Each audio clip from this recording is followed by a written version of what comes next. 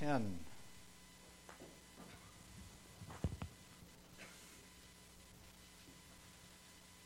As you do, let me talk about cats. I will do so without swearing. How many of you have heard the report that cats are lactose intolerant?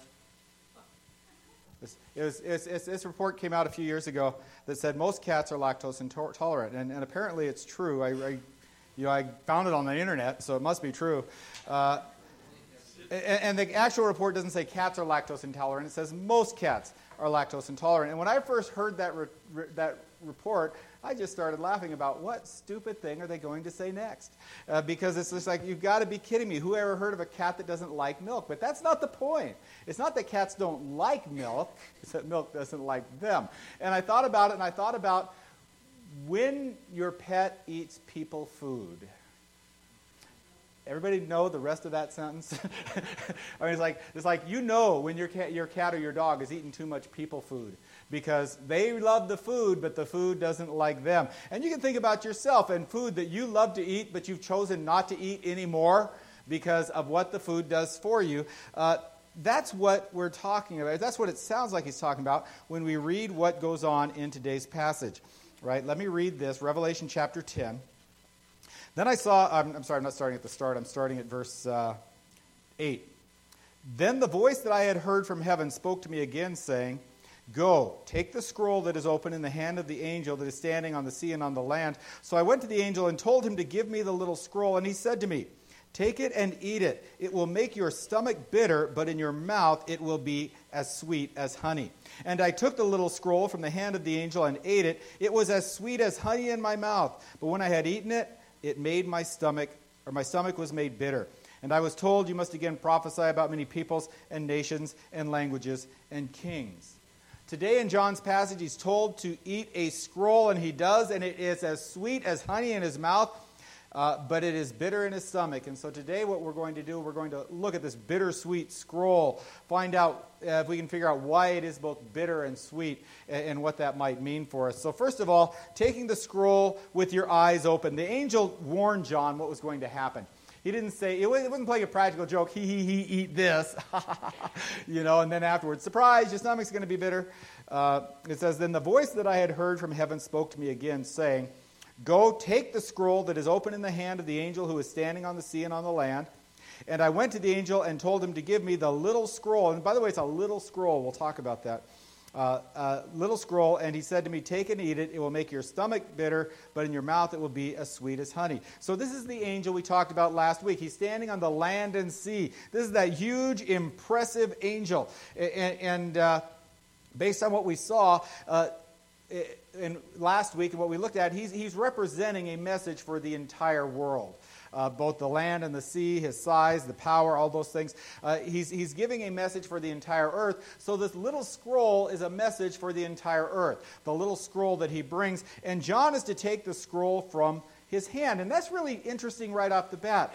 It is the angel's job to deliver the message, but it is John's job to proclaim it to the people. It is not the angel's job to do that. That's going to be John's job. And God seems to do that. He wants to use people to proclaim his word to people. He doesn't want to use angels to do it. And so he takes the little scroll. And the question is, why is it? Does it just look little because the angel's so huge it looks tiny in his hand? And I don't think so, because it's repeatedly called a little scroll. And I think it's little simply because it's a scroll of judgment, right? If we go back a little bit, read verses 5 through 7 of the same chapter. It says, And the angel whom I saw standing on the sea and on the land raised his right hand toward heaven and swore by him who lives forever and ever, who created the heaven and what is in it, the earth and what is in it, and the sea and what is in it, that there would be no more delay, but that in the days of the trumpet call to be sounded by the seventh angel, the mystery of God would be fulfilled, just as he announced to his servant the prophets. And that seventh trumpet is going to result in the seven bowls of wrath, and the world is going to be judged. And it is a scroll of judgment that is going to sound. I think the scroll is little, is the message of the seventh trumpet resulting in these things. And it's little because destruction is easy.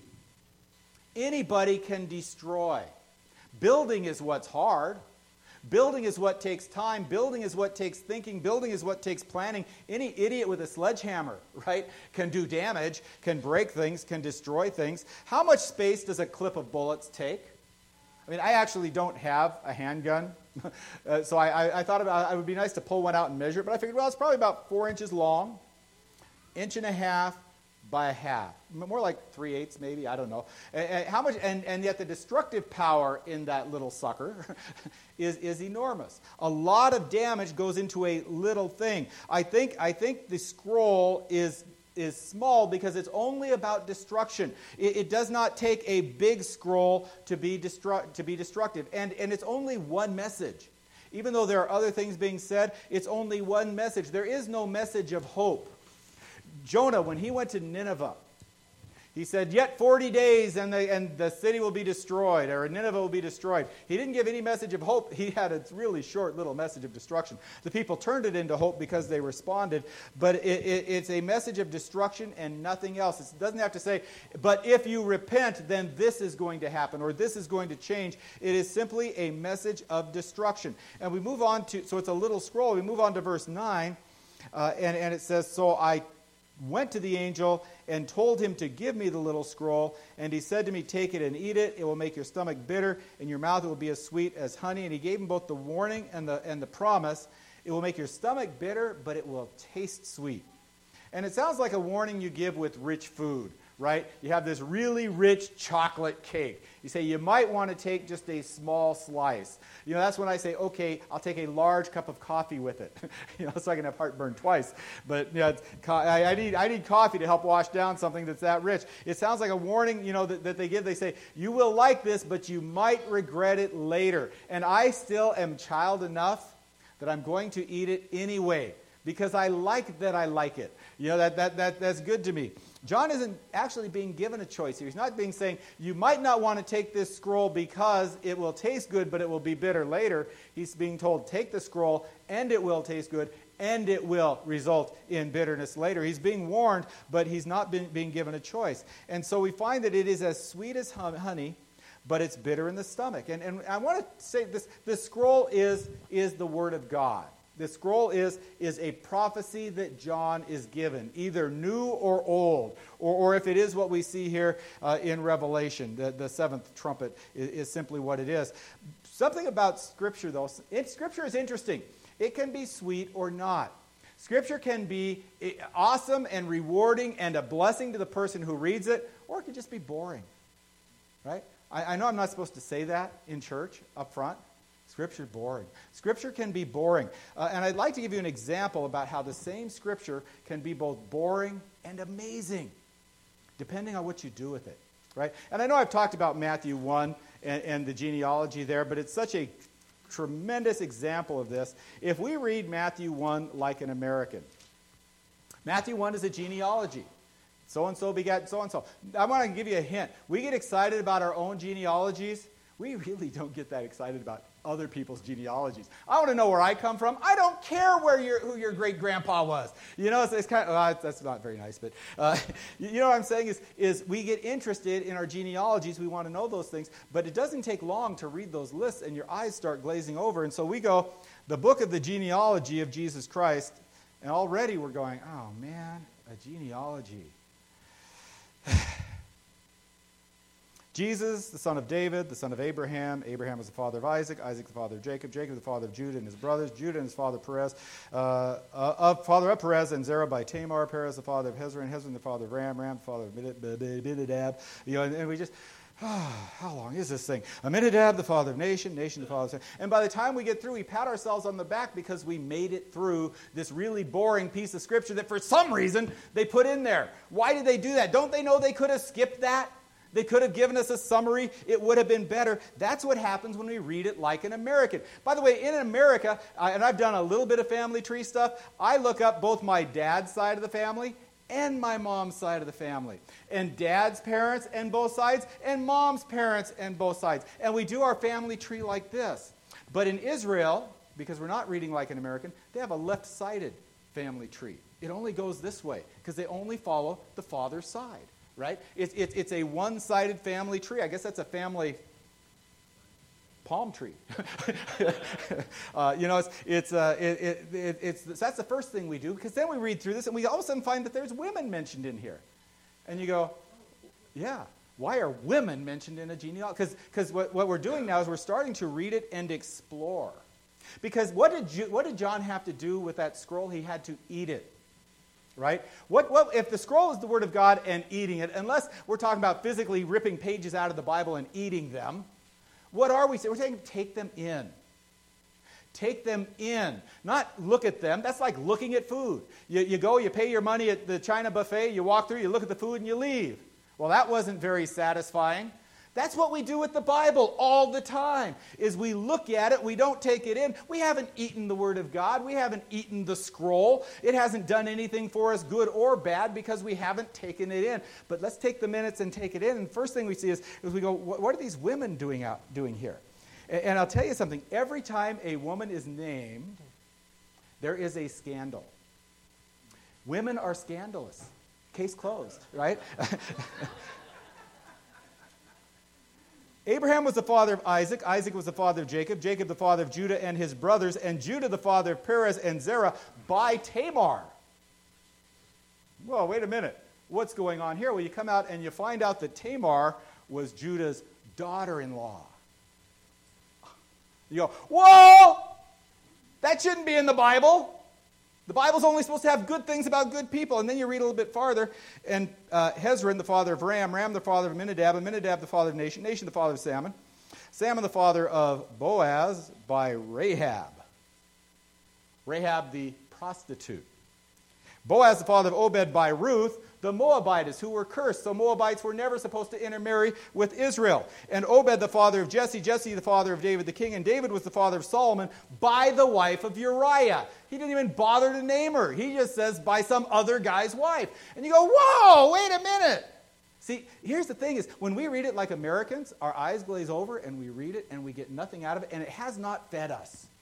We've looked at it, but we haven't got anything. But if we start looking at it, we start exploring a little bit, we go, wait a minute. This is scandalous. And not only is it scandalous, I mean, I'm sorry, you look back in your family tree, you will find scandals, right? Some of you may not have to go that far. Some of you may be looking over at mom right now. You know? Some of us, we may go a little bit farther. And mom used to say that we were descended from Jesse James, and I think she was just making it up. But she used to say it, and I'm going, yeah, prove it. But I haven't seen it in proof. But I'd take it. Yeah, I'd take it. She used to say we were descended from some stripper, too. I'm going, oh, okay. I don't know why mom got off on that stuff. But normally, you don't have to point out the scandals. We all have scandals in our family trees if we go back and look closely enough and find them. But we generally don't. We don't look that hard. But Matthew is naming, he's pointing out the scandals. And then you realize he's writing for Jews. He's not writing for Americans, he's writing for Jews. And because they're Jews, these things don't just look at them and they go, oh, I bet if I looked at that, I'd figure something out. They know this, and it is smacking them in the face because our genealogy, women are named. But their genealogies, women aren't named, and he's naming women, and every time he names a woman, it's a scandal. And so that Jew sits down with the scripture, right? He sits down, hey, I got this new scripture this new thing that Matthew wrote, and he sits down, he grabs his bagel, and he grabs his cup of coffee, and he starts reading, and then he sits up, and he's spitting out bagel and coffee all over the place, because this stuff is outrageous. And he's going, I don't know if, and he's got choice to make. Either he goes, man, I want to read this thing, or he goes, I ain't reading that, because it's offensive to me. And then we go, wait a minute, Matthew went out of his way to make this offensive. He didn't, it's not that it couldn't be offensive. He went out of his way to make sure it was offensive. And then we go, and that's the reading and exploring, and then we start thinking about it a little bit more. Why did Matthew do that?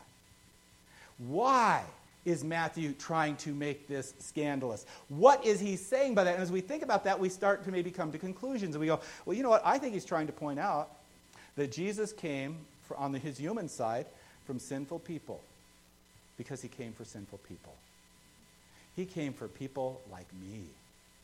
He came for people who have scandal in their history, who have scandal in their personal lives.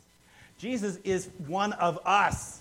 He's not this religious perfect icon. I mean, he is, but he didn't come for religious perfect icons. He came for real people. We go, wow. And Matthew is getting our attention right off the bat, and he's doing that. But the problem is you don't, and you go this, and as you're hearing this for the first time, I hope you're kind of getting into that. And you're going, wow, that is interesting. And we've taken this word of God that was boring and dry, and we've made it sweet. By doing what? By eating it. By taking it in. By finding the richness that is there, we have made it ours, right? We have made it ours. And Jesus came, I wrote down 3 things. He came from sinful people. He came for sinful people. He did not come to please our religious sensibilities. You know what religious sensibilities are? It's where we all come in and we all are dressed right and we look right and we're all carrying the right size, big, fat, black Bible, you know, with 2 or 3 of those ribbon things sticking out of it. And we sing the songs perfectly. Yeah, I don't know why they let me up there. I butcher everything. He didn't come to please our religious sensibilities. He didn't come to make us feel religiously satisfied or something like that. He came for real people in real situations. And when we do this and when we explore and we ponder, it becomes sweet. And John took the little scroll and he ate it. Right? He took this little scroll, whatever it is, and he ate it. He didn't just look at it, he took it in. And when he did, it was sweet. It was rewarding. He saw the richness in it. It was rich to him. It was pleasant to him. It was valuable to him. He got all of these things from it. But what happened next? Let's take a field trip. Like so many things in the book of Revelation, this isn't the first time we find this.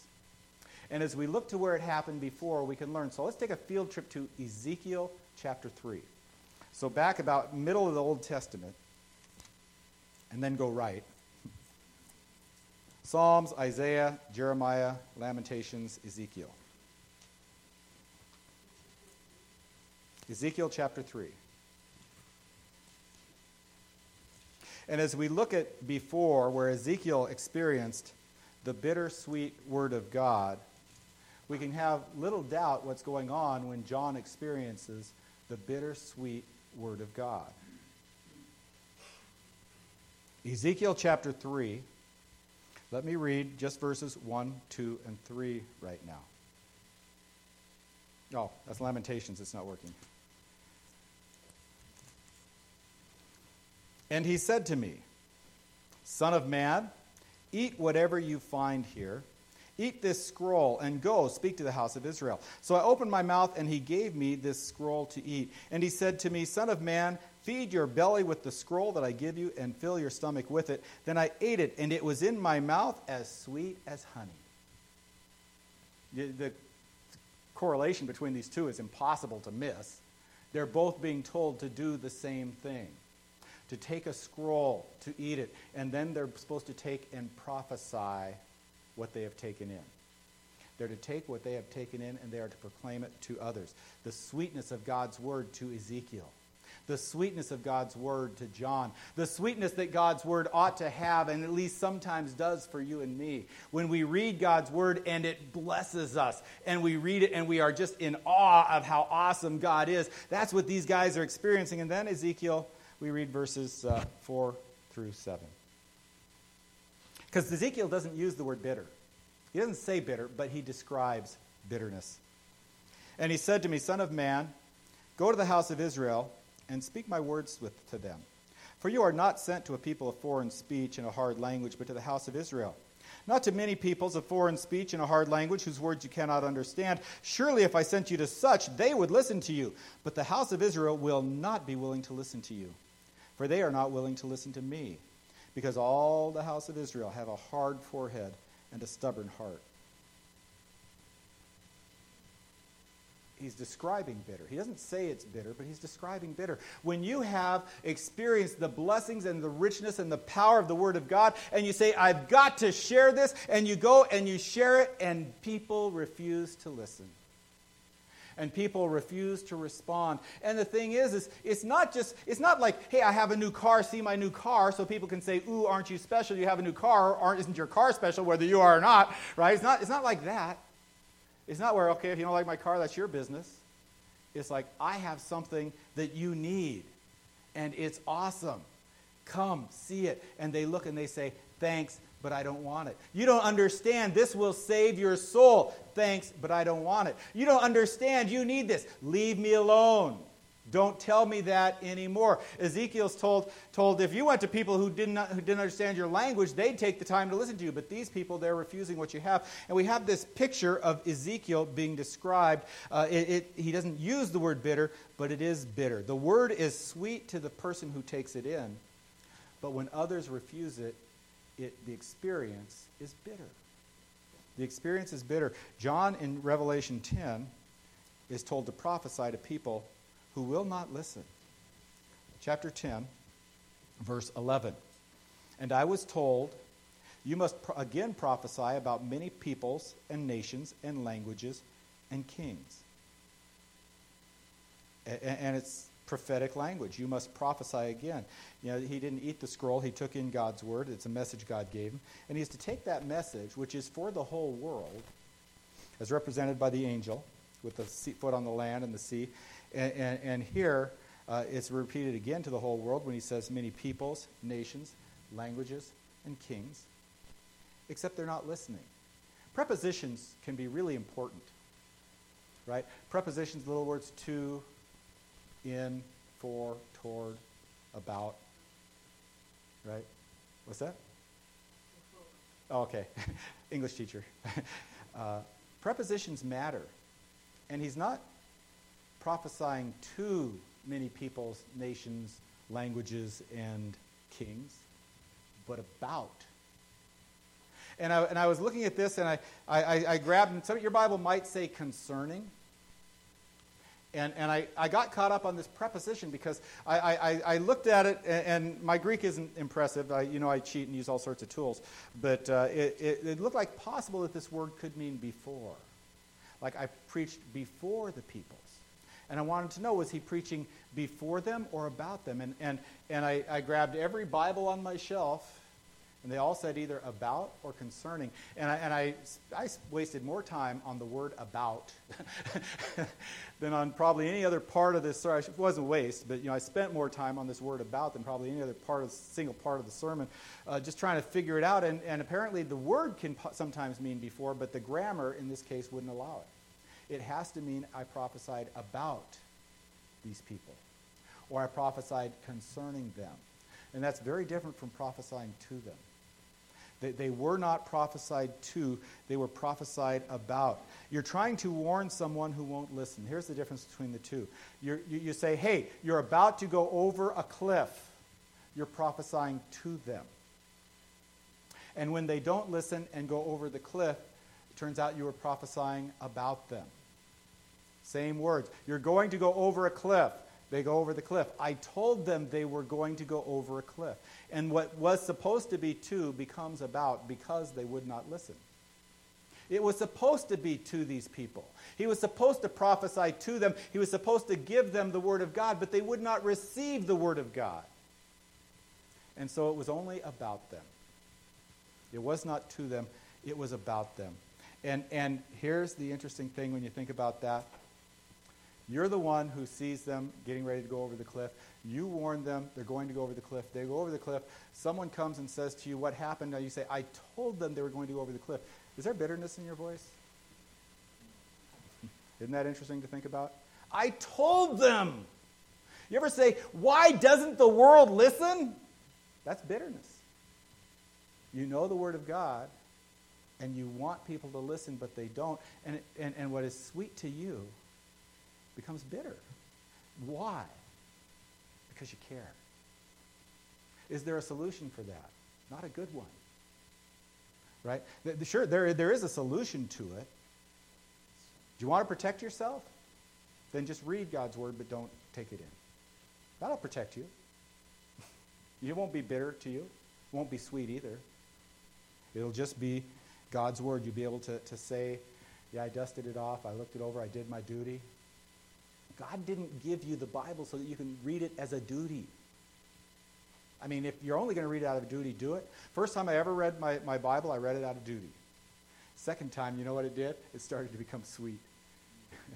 and I thank God for that first time when I read it out of duty, because it was important for me, and it helped. So I'm not saying don't read it out of duty, but I'm saying don't make that the limit or the end of your reading of the Bible, because it's God's Word. Take it in. You know, people tend to be, they read just enough of God's Word to have a snack now and then, you know, just enough to tide them over till Sunday or something like that. If you do that, you know, if any time it starts to be too sweet, you back off. I'm not sure I want to go there. Then you'll protect yourself. You won't have the bitterness because you won't have taken it in. It won't bother you how the Word affects others. If you don't let it be sweet, it won't be bitter either, because the words aren't part of your life. But when you take them in, they become part of your life.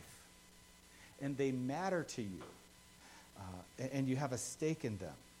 If you really care about God's Word, here's the thing. If you really care about God's Word, you will care about people. You can't not. If God's Word is becoming more and more a part of your life, you can't not love people. You can't not want to help people. It becomes a part of who you are, because that's what God's Word does. Because God's Word is living and active and sharper than any double-edged sword. It becomes a part of who you are. We look at John, the effective prophet.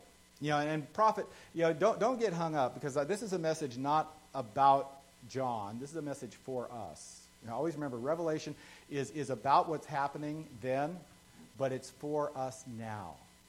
If we get confused and think we're only reading about something that applies to other people at other times, then we're missing something. It is written to bless us now, and we are to learn from it. Okay, when I'm not talking about prophets, just those people who get visions from God and then, you know, go and proclaim them. I'm talking about anyone who has God's Word, has received God's Word, and can share it with someone else, which means any of us can be a prophet. Any of us can share God's Word. The effective prophet has to do two things. One, he has to be true to God's Word. Two, he has to care about the people he shares it with. And you can say, well, what about Jonah? Okay, maybe there's an exception. Jonah was effective. He didn't like the people. He says, I don't want you to repent, but God's going to blast you. And then he went up and waited on the hill, and he complained that God had mercy. And you go, okay, Jonah is a good, bad example. Don't make Jonah your role model. The effective prophet has to be true to God's Word, say what God really says, not what you wish God said, not redefining it to fit somebody's desire, but true to what God says. And he has to care about the people he speaks to. And if they don't listen, it may become painful for him, but he can't change God's Word. That's one of the huge mistakes people try to make in our world today, is they try to change God's Word to make it more acceptable to people. We cannot do that, because it's God's Word. And people need to become more acceptable to him, not him more acceptable to us. You may not see yourself as a prophet, but you have a responsibility to God's Word. Because, you know, and we are in a time, we're not there. We are at a time when people will listen. At least some people will listen. You don't know who will listen. We're at a time when people can listen, when you get the chance of actually speaking to people who are going to hear what you have to say. We live in a time when God's Word is sweet, and the results can be sweet as well. And without a show of hands, many of you know what it is to have sweet results from sharing the Word of God, where it's not merely sweet when you take it in, but it is rewarding when you give it out, and it is sweet as well. Love God's Word, share God's Word, spare others from the bitterness that they might have. Let's pray. Lord God, I thank you for your Word, and Lord, I thank you for this knowledge up front that it can be bitter. It can hurt. But Father, give us hearts that care. Let us take your Word in. Let your Word change us from the inside out. Father, give us a love for your Word that lives there and dwells there and can't be suppressed. I ask you to help us to bless others. Use us to bless others. I pray in Jesus' name.